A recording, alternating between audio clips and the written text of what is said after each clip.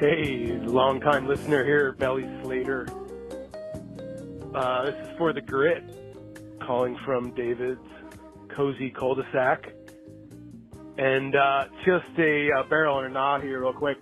Wondering if stating a, pretty staunch opinion and then immediately backing out of it and saying you're not the expert, is that a barrel or a gnaw? You can't really disclaim something right after you've claimed it.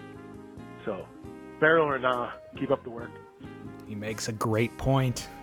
Biggest barrel ever. You come out hot, you come out firing, and then you quickly and furiously backpedal. That's the strategy. That wasn't the original strategy when we first started recording this show. That's your new tempered adult strategy? That's it. You state what you really feel, and then you soft sell it so much that the plausible deniability is everywhere. That's what it is. Nobody can be pissed except that one listener right there. Not one person. How was 4th of July? Did you spend it in Cabo? It was great. Sure did. It was a wonderful 4th of July. Spent it surfing warm water waves. Spent it eating good food at this place called Flora Farms, which everyone knows. Have you been to Flora Farms? I haven't been to Cabo in like 15 years. Well, Flora Farms is like the place to be for everyone now.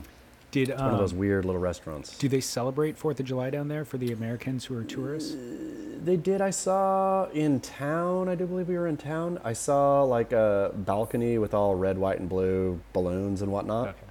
Okay. There was some, but not a ton didn't seem like it was red, white, and blue heavy. Did Flora Farms have hot dogs on the menu for you? They might. They think they had a special cheeseburger, if I do recall, but not a hot dog. Oh, man, but I saw a danger dog on the street, and it looked and smelled so good that I almost celebrated 4th of July right then and there. The hot dog, I really denied its glory for a lot of years, just because it's the lowest quality of meat, and I just grew out of it at some point. Maybe I ate too many when I was young or something like that, but as I've gotten older, one a year, maybe 2 a year are amazing. Have I talked about Korean corn dogs on this show yet? No. Have you ever had one? No, but I don't know what a Korean one is, but an American corn dog absolutely should replace a hot dog at 4th of July, because that is the far superior product. Okay, for sure.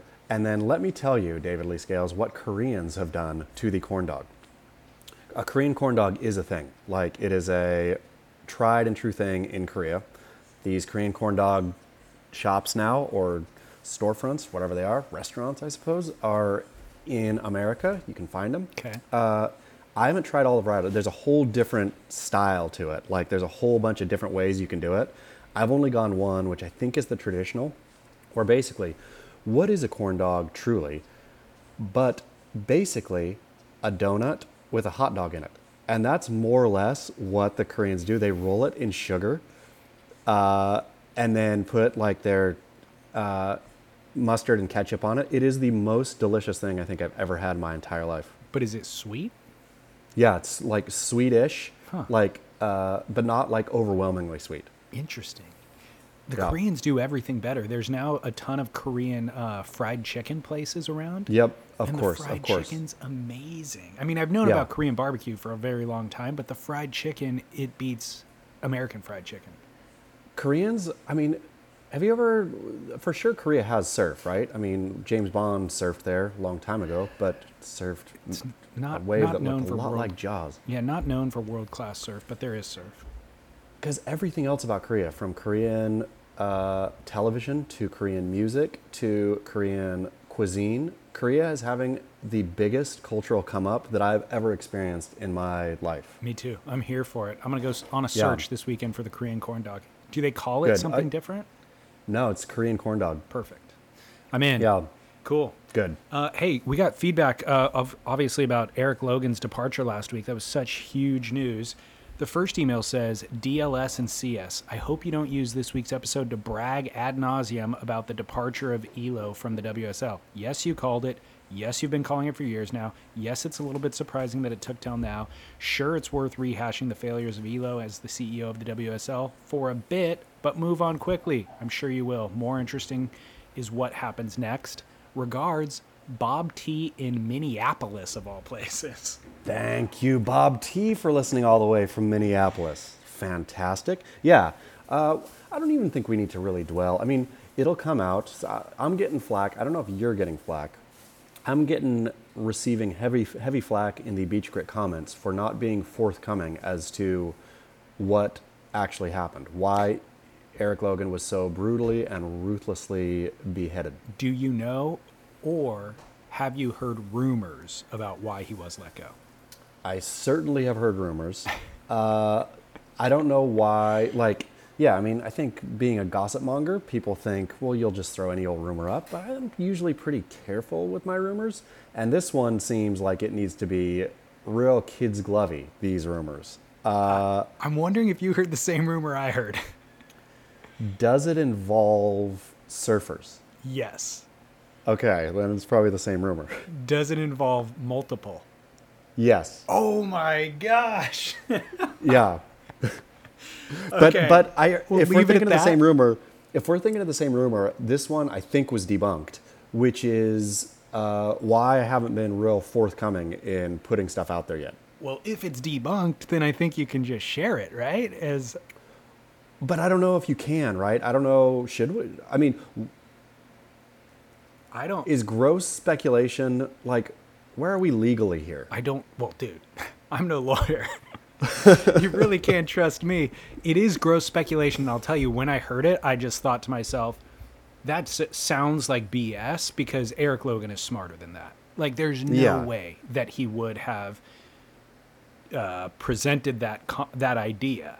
And yes, because he's just not that dumb, and I know when he drinks, he gets a little bit more loose, or whatever. And it's even if he's fully drunk, he's not that dumb. And so this felt like it was just to kind of besmirch his character. Exactly. And so that's why I suppose, that's why I'm going to leave this. People can let their imaginations run wild, I suppose. But also, making fun of Eric Logan was totally fun. But to really stain someone's character, especially after, I think Gen C made a very good point of when he first was fired, when we all first found out that he was fired, punching at Eric when he was the CEO of the World Surf League was punching up. Punching at an unemployed man who just was fired from his job is kind of punching down, right?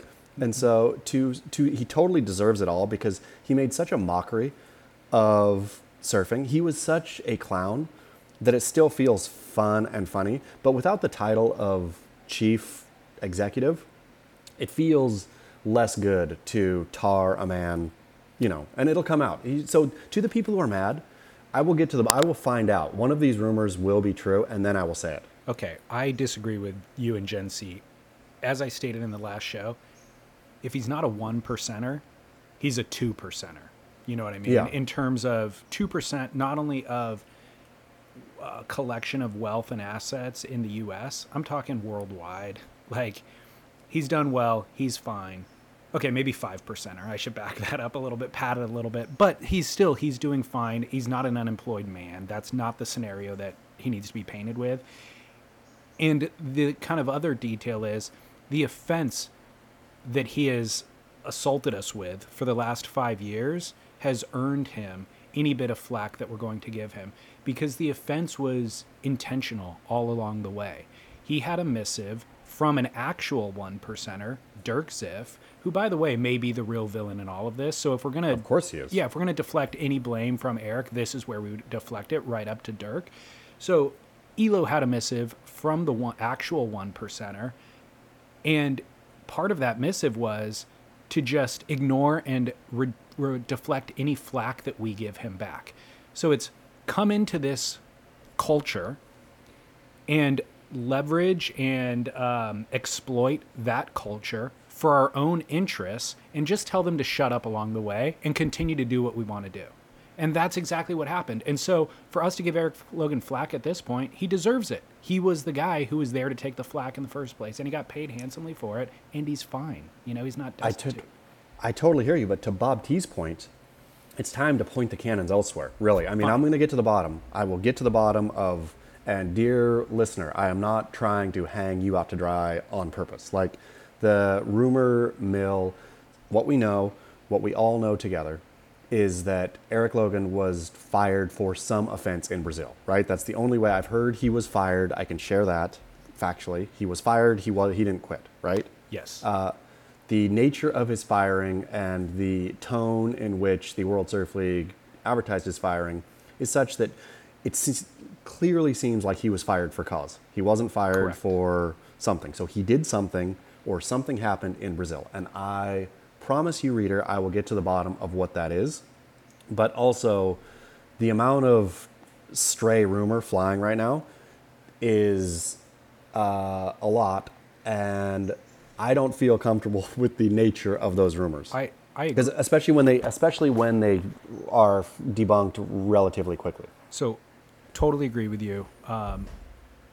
There's two things, just to kind of close it up, is if one of those rumors that we're kind of hearing is true, it validates, the reason why it's valid to discuss once we find out that it's true is that it validates the poor character that we were kind of pointing at all along.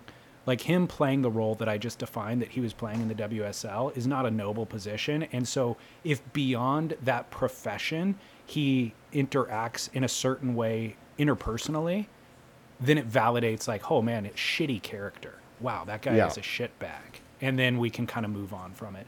But number two, the other thing that kind of in closing, the most interesting thing is how nobody has said what it actually is.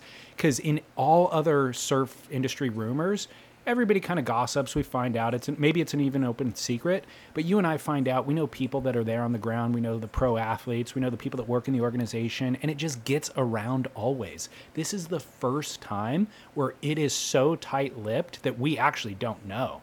People on the ground don't even know, which makes me think it was strictly between 2 or 3 people. Like, And whoever was offended by it or confronted by whatever it was that he did took it straight to the bosses because it was a legal liability for the organization. And boom, that was it. And also, like, serious NDAs were signed, right? Correct. Like, Yeah. this was a legal operation Yes. where because again, you're exactly right. Like, I know many, many people close to the levers of power, I'll say, and they have no idea. They're scrambling as much as I am to try to find the truth. It will come out. And again, not to paint Eric Logan with a worse brush than he's painted himself with, but I do think it's important that the truth come out. I think the whole why the wheels fell off the World Surf League and continually fall off is because there's such a lack of both like caring about their audience and truth. And I think it's important for those two things to come back, right? To treat the surf fans with dignity of this is why he was fired, right? Like, this is what he did that got him fired. Any other NFL, if anyone else, if any commissioner or head of any league was brutally fired mid-season, there would be an explanation as to what happened. It might not be fully detailed, but it would be at least because, like he crossed the morals clause or, whatever. There was something that happened in his thing. And with the World Surf League, for like Jesse Miley Dyer, basically just to be back in a swimming pool in Rio, showcasing pool life. Everybody knows me. I love a swimming pool. Is like the amount of head in the sand, disdain for their own audience is something that is frustrating. Great call. I've got one listener email that is a perfect transition away from this topic and on to what's next after the ELO era. DLS, the king is dead. Long live the kings. Everyone's got an angle. The Grit Boys have one too. My guess, based off the posturing within the last couple dozen of episodes, is that you and Chaz would very much like a seat at the king's table. Starting with hiring recommendations in the post-ELO era is the right first step to securing the seat. You need to take it a step further. Here's the play. You've got to reach out directly to Ziff. Chaz, if not Chaz, Chaz's bride will find a way. Explain to him that the tides of ideological sentiment are shifting. Cite RFK, Elon Musk, and the French riots.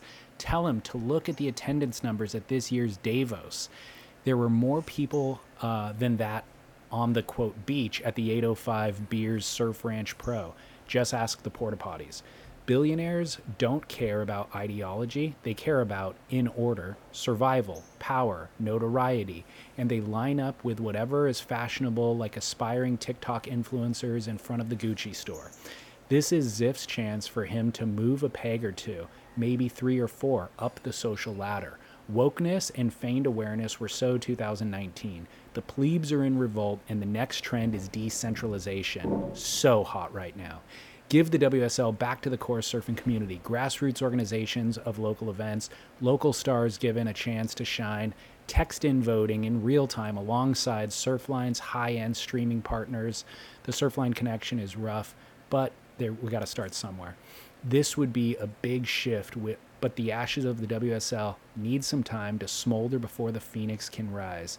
The good Ziff name need not be tarnished. He can throw his scraps back off the table into the hungry dogs that bark at his feet, and we will love him for it. He has the chance to be the tip of the spear for the movement, to give the people what is rightfully theirs. He can be the vanguard and earn himself a place in the annals of history.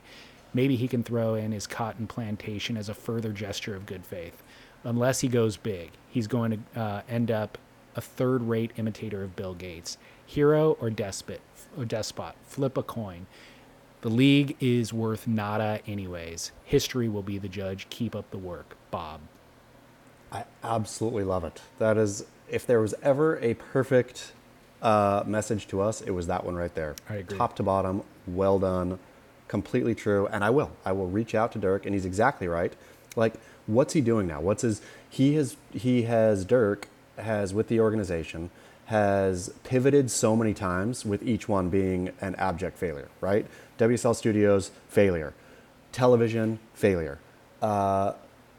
Expanding to, whatever, failure. Getting bigger. I mean, buying a wave pool, failure. Failure. Yeah. Like all of it has been an abject failure.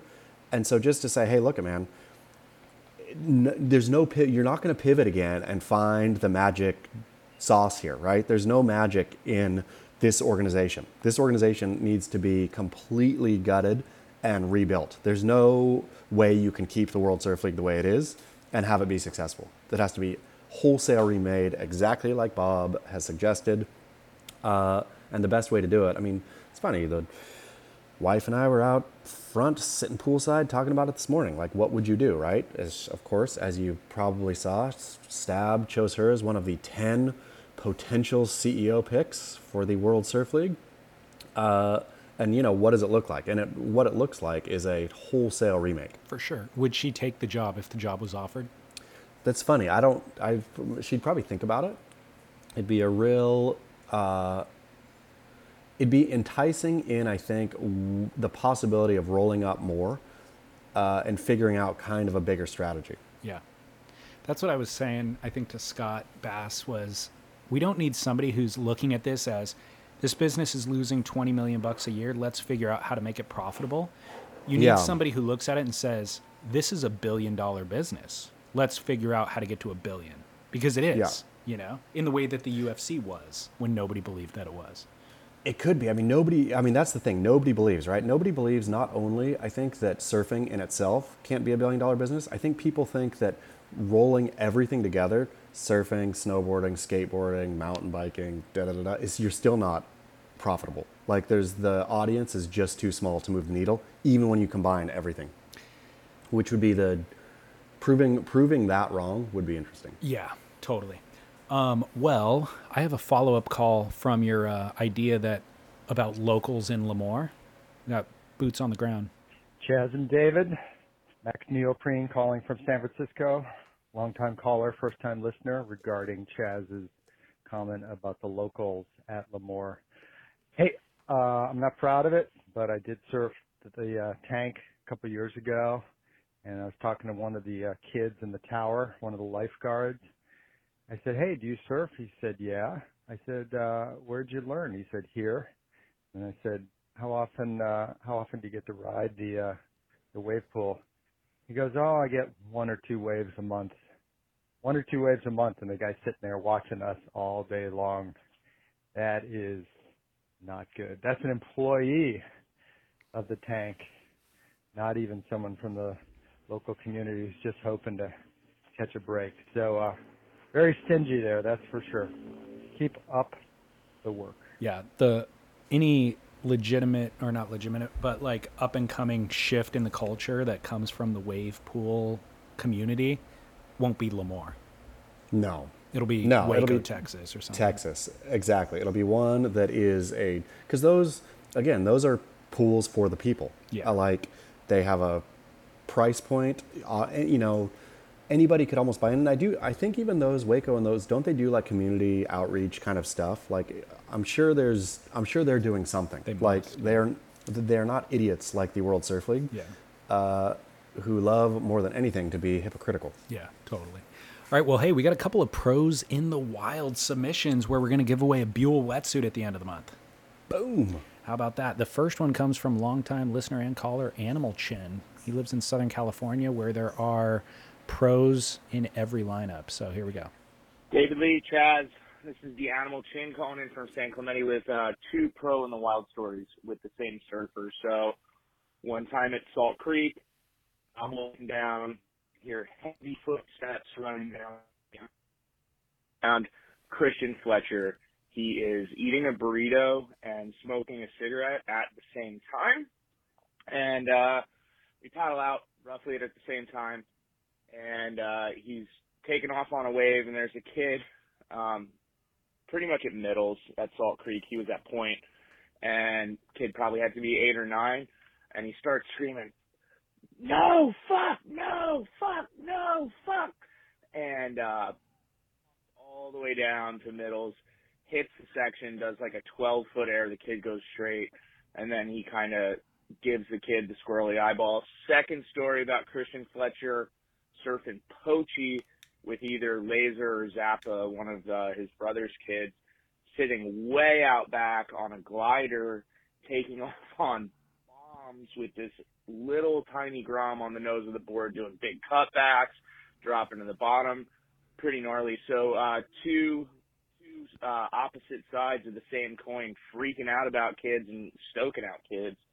Kind of interesting. And yeah, burrito and cigarette combo is definitely a barrel or not question. So leave that up to you guys. Later.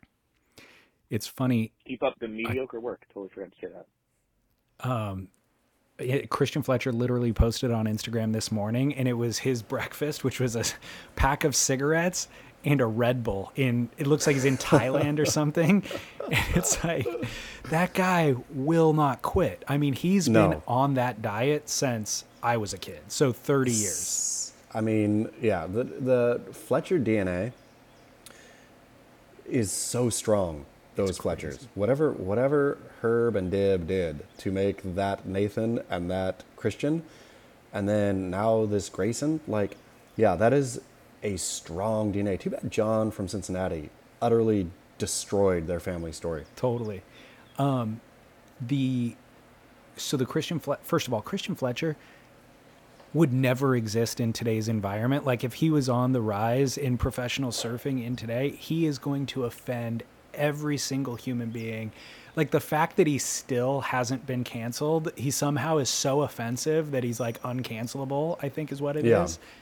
He's like George Carlin. Yeah. And it's exactly the way that his body operates too on that diet. It's just like, he's not sensitive to anything at this point. He's fortified himself against anything that would normally take down a normal human being. And so he just exists on a different plane. Yeah, it's true. But that's funny, that story about him. It sounded, I couldn't quite tell what the Animal Chin was saying. It sounded like he did an air over a kid who was dropping in front of him, and the kid went straight. He literally did that exact thing to me at Uppers one time when I was like 16 or 17 years old. The waves were actually really good, and he was pumping down the line. And it's one of those things where when you're first getting into surfing, you paddle towards the shoulder of the wave, not realizing how fast a professional surfer can actually go. So like when I was paddling out, he was way down the line initially coming towards me, and I just thought, oh, I can paddle towards the shoulder. There's no chance that he's going to make this section or go that fast.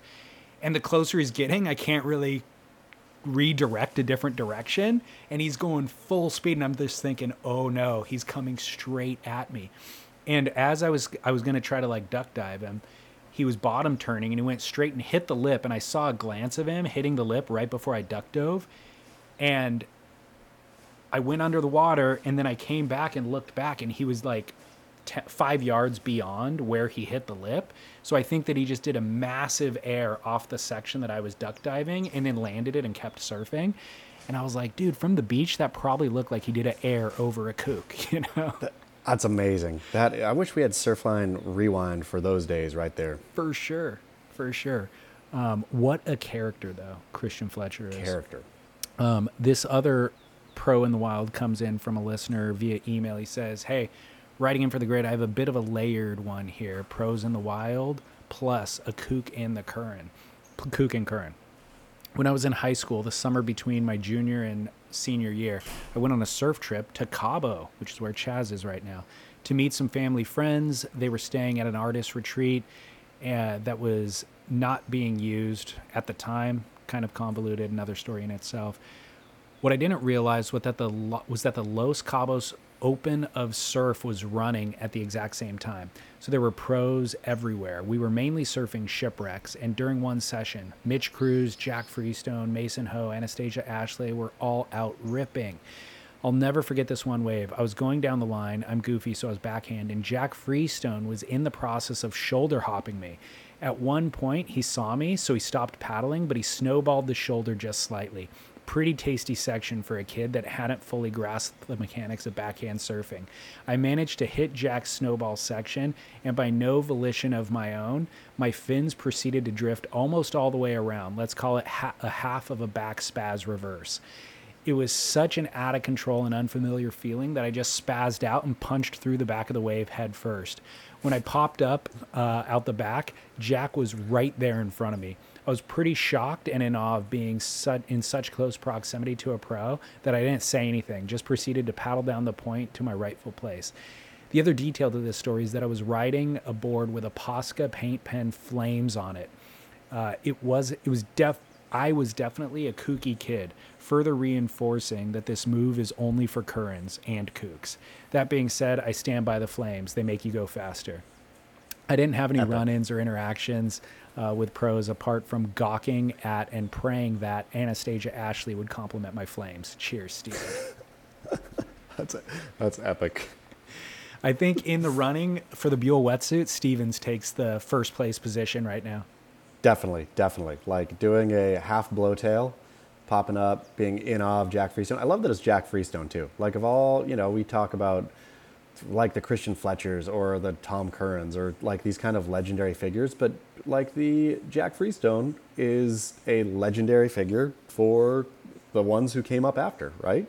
Totally. And it's always funny when somebody sets the stage for a story that took place in the distant past, and then Jack Freestone is the character, and you're like, Jack Freestone's new, like. And then you really have to take a long, hard look in the mirror, and you realize, well, Jack Freestone was on tour. When was that? Last year? No, the year before? No, he was on tour like 5 years ago. Yeah. I mean, if then even. He might even be coming up on a decade off tour. Maybe. This actually reminds me, the Ragland Surf Report also does a podcast, and they posted a clip of it this morning on Instagram, and they were talking about how, everybody talks about Kelly Slater ruined our early surf experience because the banana chip. Yes, the riding, the elf shoe, rockered out, pointy thruster, zero volume, was so influential that we all learned how to surf on a board that was impossible to surf, and so our learning curve just was a decade long. He was making the argument that the board shorts of that era also contributed, because they were the knee length? Yeah, past the knee. And he shows a bunch of clips of Andy Irons, Joel Parkinson, Taj Burrow, all wearing these trunks that are past the knee, which I did grow up wearing. And for those who'd never wore them, what happened was they get wet and they would wrap and cling to your knee so that you couldn't bend your knee. You're paddling with your legs flat, and then you try to get up, and your knee is locked in a flat position. You cannot bend the knee. And so you almost have to peel at them to get them to break free. So I thought that was kind of funny too, a different detail to the same thing. It is so true though, that the combo of the past the knee trunk and the drag. You're paddling a board that's barely floating anyway, with the drag of like a parachute behind you. It is a Like, parachute. and that's how you're surfing. That's the way you're surfing. But then it made me also realize that that's why those surfers were so good. Like the ones who actually rose to the top in that era were just, it cut out all the chaff, basically. I mean, imagine what an Andy Irons, say in his prime, could do on a better board of today. Not saying that his shapers were bad, but a better board of today with a modern surf trunk. With a technical four-way stretch. For sure. Which actually leads us, I think, to our next call, which is a Trust in Us presented by Sun Bum, which Chaz desperately needs right now in Cabo. Guess what? I brought our Sunbum, all of it down here. It is all gone. There's no sunburns around. Everybody is so glowingly healthy and perfect. Like it has been hot here. It has been hot and sunny, and the place we're staying doesn't have air conditioning. So it means everybody's outside basically all day in the blazing hot sun. Nobody's sunburned. Everybody's just fine. 70. We've been burning through the Sunbum 70. Incredible. Yep. Yeah, we've been using it too. I actually got this last pack that they sent me has baby. It's called Baby Bum, actually, is what they call it. Sweet. Yeah, Baby Bum, Mineral 50 for the kid. So we're hosing him down in that every single day because obviously it's hot here. He's spending time in the pool. So anyways, we trust in the bum and our listeners trust in us. We go to sunbum.com. They've got merch now, rad t-shirts. Use promo code SurfSplendor15 for 15% off. Stock up there, or just get it from your local surf shop, of course. This call comes in from the Big Island of Hawaii. How's it? This is Josh from the Big Island of Hawaii. I'm not sure what podcast this could fit into this question of mine, but it's been bothering me for a while. On the east side of the Big Island, there's a really popular spot called Honolulu. I'm not blowing anybody's mind by saying it on here. It's a well-known spot, and it actually has a placard, an informational placard that tells you the rules of surfing and what you can expect for that location as far as dangers and whatnot. And I don't know if it was county or private donation that got that put up, but I was just wondering what your input is on whether county should be forthcoming and put up these informational placards for different breaks that are highly visible, easily accessible, and that draw more of a beginner crowd. Because I feel like if I were beginning surfing now, I would much more appreciate all that info instead of the hard knock lessons of hitting rocks, hitting locals, injuring people, breaking the rules and getting yelled at, and then being ashamed and scared to go out again if you see that person, you know? So I feel like it'd be a good thing if the county could just put some info out there for the people who are about to, you know, put their lives at as well as others at risk. Thanks, boys. You first. What are your thoughts on this? Even better than the placard, because I totally, to his point, I think what the problem is these days, I think people don't care, right? Our dear listener cared about breaking the rules, didn't want to be in the wrong, you know, felt shamed, all the things that you should feel. I think that people these days, the adult learner or the beginning surfer, what they feel more than anything is a sense of entitlement. Like the ocean doesn't belong to you. And sort of by saying that, they're saying it belongs to me. And I've seen people, like just this trip, I saw some guy, some adult learner guy, sitting way on the shoulder. Some guy was really deep, had already basically caught the wave. This guy on the shoulder was yelling at him. He said, "Hey, yeah, you can go on this one. You can go on this one." Like he was giving the guy in the right position the right to the wave that he clearly somehow thought, you know. And so I don't know in his mind if he thought the rules of surfing are you caught the last wave, so I get to catch this wave. Who knows, right? It's all a mash. I think putting a placard there is, yes, that's one step. I think they will look at it and say, those rules don't apply to me. I'm a unique individual. So what they need, have you ever been to, when was the last time you were at, is it Honolulu Bay? No. What is it on Oahu? Hanamuna Bay, where you go like snorkel? Hanama Bay. Yeah. Okay, so there. That's not even right, but it's something like that. Something like that. But you are forced to sit through an educational video before you go down into the bay, right? They tell you don't step on the coral. They explain the fish. You can't go down there unless you sit through a informational video. Yeah. They should do that at major breaks, like the major popular ones. This doesn't have to be, every break, of course, but the majors. You should have to go into a tent and watch a video, except the person on the video giving you the information of how to do it should be Eddie Rothman. And it should just be, don't do this, don't do this, don't do this. If you do this, let's find out what happens to you. Let's find out, okay? And then set them off. There you go. See, I'm taking the exact opposite stance from both you and the caller. I think anytime we allow the county to intervene and to provide the rules and regulations, it's a step in the wrong direction. And so I know he said when I was learning, I would have appreciated having this information instead of getting in the way of a local or finding out where the rocks were on my own. I think that was actually good. In the way that the long board shorts made Taj Burrow the best surfer that he could possibly be by restricting his access, I think that all of those rules in nature are far better regulators than the county is, because the county doesn't freaking get it at all anyways. The placard that they're going to provide is going to be the kookiest thing. And what's worse is that it does what he said. It encourages novices to feel that they have impunity. Like they would walk up to that spot, see the crowd, see the rocks, and maybe walk away. But once they get the placard, that's a green light for them. I hear you, except I just think that they don't care. I think people don't care anymore. People think, I'm getting mine. I don't care about whatever your thing is.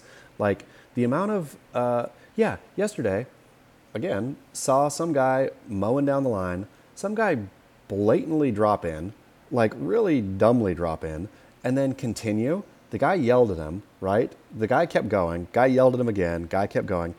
Then the guy who dropped in did some, I don't know, went low or something. The guy who was rightfully his wave did a top turn and smashed right into him, right? And then they got in a big yelling match. And for sure I know that whoever the front guy was saying, it was my wave somehow, right? Yeah. The amount of care, the amount of I want to do the right thing. This is me operating in this lineup means that, there's rules, there's a hierarchy, all that. People think the hierarchy is, that's the patriarchy, man. I'm here to crush that thing. Yeah. I'm going to get mine. I'm here to do me. Well, the faster way to the righting of the ship is to run into rocks and get told to beat it by a local. It's not a faster way to get there by giving them a tutorial video after they see the placard. I just want Eddie Rothman to be hired by the state of Hawaii to give tutorial videos and then have those be sent around to different municipalities. I want one of those at Cardiff Reef. I think it's a funny idea, and that video would end up on the Inertia, trying to educate the masses in the quickest fashion possible. Stinking the Inertia. Well, we will divide on this topic. I'm going with absolutely take away all that county support and county kind of guidance. I don't think they're ever going to get it right in the first place. That billboard, that placard was designed by, people in suits at a city hall meeting in a boardroom, basically, which is never going to be right. So I say the only thing this surf world needs is more Eddie Rothman. I don't disagree with that. All right. Well, thank you, Sunbum, sunbum.com. Thanks for keeping Chaz and his family covered and slathered. By the way, also advice from Sunbum on their website. Go ahead and allow yourself 10 minutes of direct access to sunlight without any protection, because that's good for you too. Just minimal amounts. Great. All right. Well, hey, I know we are on a time crunch. Let's go to commercial break, and then we'll be back with, of course, Barrel or Not, presented by Buell.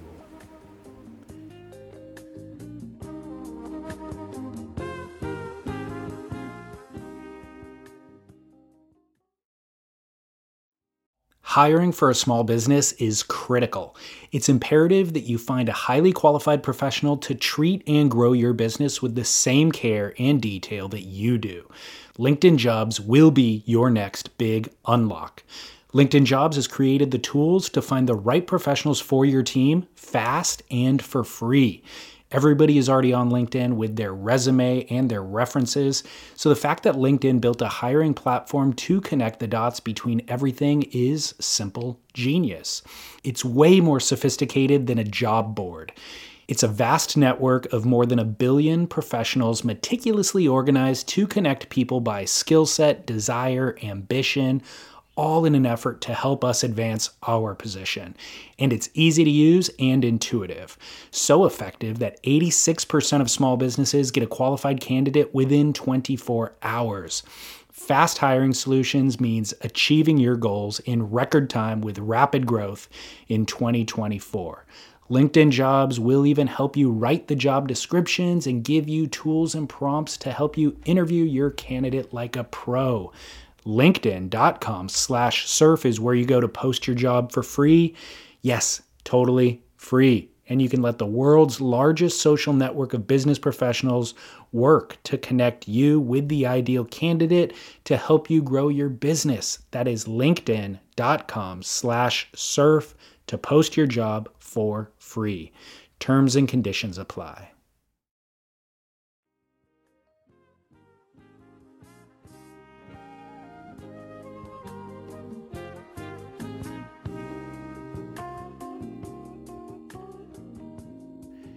Chaz, we're back. Barrel or Nah, presented by Buell. Buell, such fine suits. I see people here. The water is so warm. So warm. I still see them surfing in tops. And usually I would say you're foolish, but these days I think you're onto something. Buell makes a top. It's got to be a sun protection thing, right? That's what I'm thinking. I think it's probably like a 1 mil. Yeah. And I don't know how small or how thin a Buell goes, but it made me think, I wish I had that here because the sun, like, I'm wearing a t-shirt. I've already ripped through 2 or 3 t-shirts just because they get salt water and then just tear. Yeah. I'm not proud to admit supporting fast fashion, but what I've done on surf trips in the past is just get like H&M $5 or $10 t-shirts or whatever they are with the sole intent of ruining them in the water with wax and sunblock and all that kind of stuff, and then just leaving them behind. Yeah, landfill. Okay, so BuellSurf.com, we got to deliver the important information to the listeners so that they could save 25%. The promo code is BuellGrit25, the number's 25. And I've started getting feedback from people about getting suits, and it's all positive. Somebody was like, got the wrong size, had to return it. The customer service was top notch and they did it quickly. Obviously the suits are great. So save yourself 25% at BuellSurf.com. Buell is fast becoming the AG1 of wetsuits. Great call, dude. That is a great call. They should use that. Okay. Barrel or Nah, Chaz? Having waiters sing on your birthday at a restaurant. It's really no barrel. I was going to provide a caveat of having waiters sing to your friend when it's not their birthday. But even that, all of it's bad. Waiters aren't singers. Waiters are not entertainers. Waiters are there to wait. And a good waiter, like, to have a waiter demean himself or herself with singing is, like, that's saying your job as a waiter is worthless. Is easy. Anybody can do it. Mm-hmm. So we're going to make you sing like a clown. Yeah. Like, a good waiter or waitress is such a skill. Like, they know the menu, right? They can suggest, they make the experience so much better, a good waiter or waitress.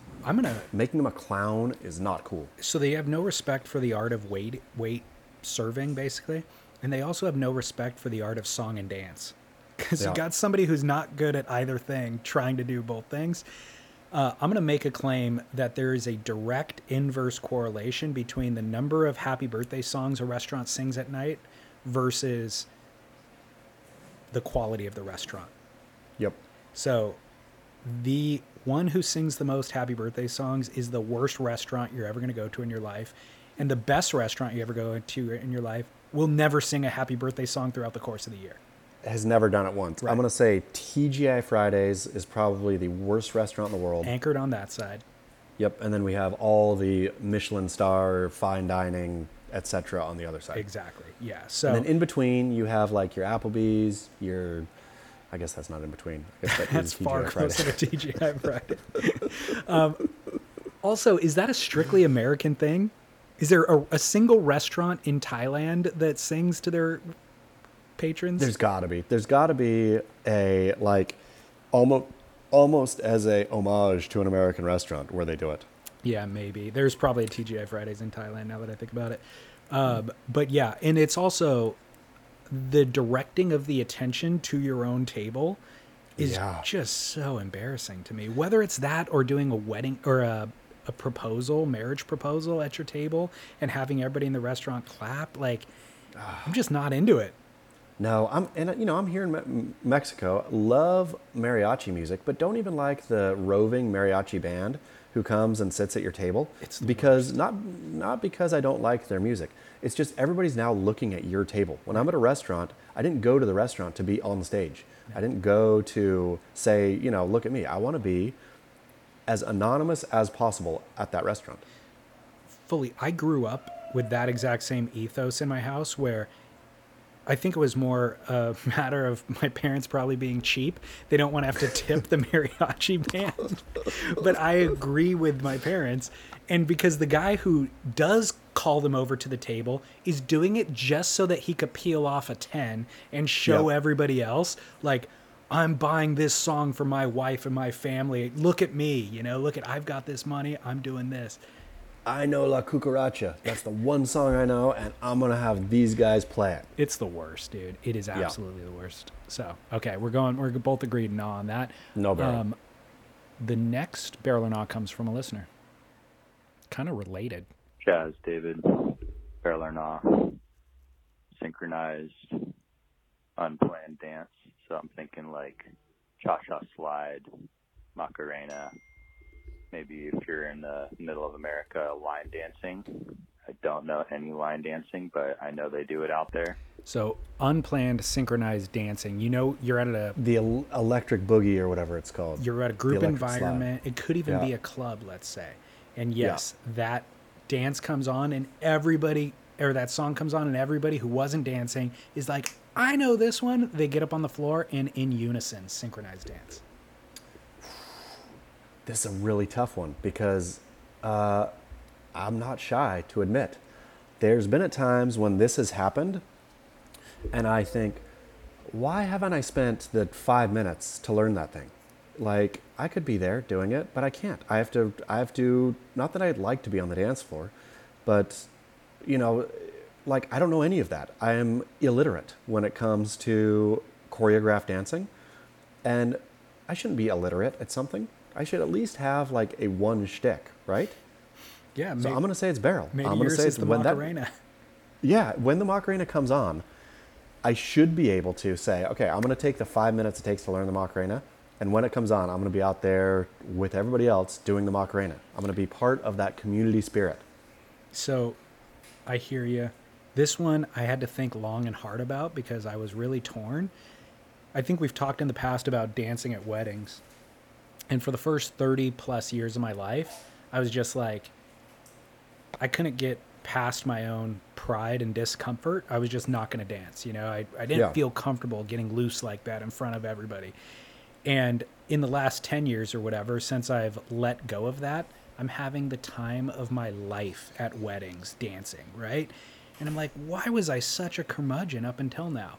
So when I heard this call, I was like, I admire those people who just don't mind making a fool of themselves.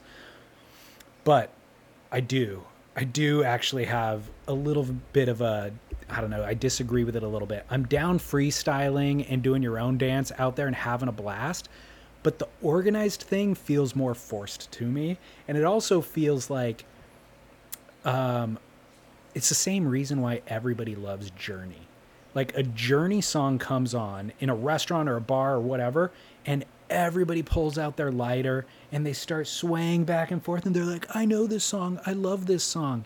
And it's like, no, this is not only the worst rock song ever, the fact that everybody else loves it makes me hate it. You're just following the hordes of people who like something because it's the sweetest, easiest version of it. And that's how I feel like the Macarena any of those songs that has an organized dance is the worst version of a song ever. And so the fact that you've rallied around that is offensive to me. I'm just saying, as a Renaissance man, as a well-rounded man, learn one of them. Pick one and learn it. I haven't done that. I'm going to put that upon myself this month to learn one of these songs and be able to perform it when necessary. Well, you got to find a good song then, because everyone that our caller mentioned or the Macarena that song needs to die a fast death. If it goes away, I'd be totally fine. 1, Maca 2, Maca 3, Macarena. Exactly. 4, Maca 5, Maca 6, Macarena. Okay, final barrel or nah coming in. I believe it might be the same caller actually from the Big Island. What up, my dudes? This is Josh from Hawaii. I got a barrel or nah. So I'm starting to experience MPB or male pattern baldness. I just got that little initial thinning on the top, you know. And recently I've really started to play with it. I've been dyeing it. I've been doing leopard, bleach it, whatever. And I've been having fun with it because I only got it for so long. But recently I've been rocking a mullet. And I'm really loving it. And I've never gotten more compliments on a hairstyle that I've ever done. And I was just wondering if it's a barrel or nah to, you know, like have a rad haircut even though you're starting to go a little bit of bald, you know? So that's it. Love the show. Hope you guys have fun with this and have a good one. Aloha. So novelty haircut. I'll say the only no barrel for a novelty haircut is if you're doing it ironically. I think if you truly, like this guy is liking his mullet, right? It works with him. Like he's clearly out and confident with it if he's getting compliments on it. He's not doing it like he, look at my ironic hair. An adult male past the age of 20, I'm going to say 20. Because you don't see girls ever rocking ironic haircuts, right? Nobody ever gets funny bangs, like funny poofy 80s bangs, Never, right? Never. No, and so I think if the whole other sex is not doing such stuff, then you could think, okay, this is an immature male thing to do, is to be ironic with your hair. So let's not be ironic, but it's okay to have novelty or unique or wild or crazy, as long as you're like, I actually like this, right? I'm not gonna pull the punch here and say, look at my funny hair, like I'm gonna say, no, this haircut works for me. Yeah, and I think the key was at the very beginning of the call when he said he's starting to experience male pattern baldness. And so you know what the most passionate love affair you're ever going to have in your life is the one that you know is fleeting. Yep. And that's what inspired his novelty hair pursuit is this is going away. I'm going to have fun with this. While I can. Exactly. And so he is all in. And as we've discussed over and over again through Barrel or Nah over the years, if you own it, it works for you. You know, like it totally does. If you're not confident with whatever it is, whether it's the what are the shoes that are slip on, the loafers or the bow tie. If you're not confident, you're not going to look good in it. But if you are, it's the best look. So this is where he's rocking is passionate love affair with the fleeting follicles. Keep having fun, my friend. Absolutely. Keep enjoying that. It won't. It won't last keep your fun long, on this. but it'll nope. be good. But just keep it all on this side of irony. Yeah, exactly. All right. Well, good. I think we landed on the same spot there. Oh, he had a follow-up call too. Let me play that. Yo, Josh from Big Island again. But it's the last one for today. But I stopped washing my hair, like you guys said, and it looks great. I think that's why I'm getting so many compliments on my mullet. But, yeah, I don't wash it. I stopped washing it nearly a month ago. I just use like a natural bristle brush to scrub through it just to get that good old dandruff out of there, and it's fucking tip-top. Thanks for the tip. Man, if he would have taken that advice years ago, he wouldn't be experiencing male pattern baldness right now. He would have a full mullet, but this is okay. He gets the amount of passion he's going to get off his hair over the next 2 years is going to be a lifetime's worth of passion. Exactly. Enjoy it. Yep. All right, well, thank you, BuellSurf.com, promo code BuellGrit25. We will give away one of those wetsuits at the end of the month to the best pro in the wild submission that we receive throughout the course of the month. Again, so far, I'm saying Jack Freestone, and who would have ever thunk that Jack Freestone would beat Christian Fletcher as a better pro in the wild story, but not that the Christian Fletcher one was bad. But Christian Fletcher's was an expected pro in the wild story. Yeah, Jack exactly. Freestone popping up, that's unexpected. Well, the other thing is we expect the pro in the wild story to be about the pro. This one was really about Steven looking like a kook in front of a pro, which is a great little deviation. Love it. All right, man. Well, hey, have a blast in Cabo. Will you be home next week? For sure. That's why I've got to cut it short today, is simply to run to the airport. Oh, no. Okay, cool. Well, cut it short. And thank you, Buell. Thank you, ag1.com/surf. Thank you, sunbum.com, promo code Splendor15. And beachgrit.com, @surfjournalist, @surfsplendor. Until next week. Bon voyage.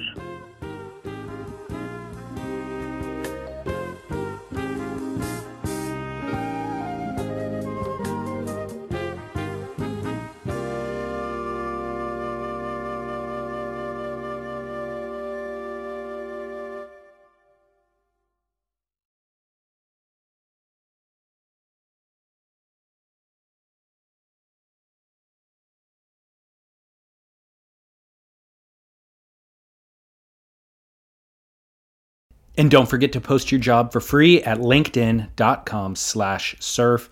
That's linkedin.com/surf to post your job for free. Terms and conditions apply.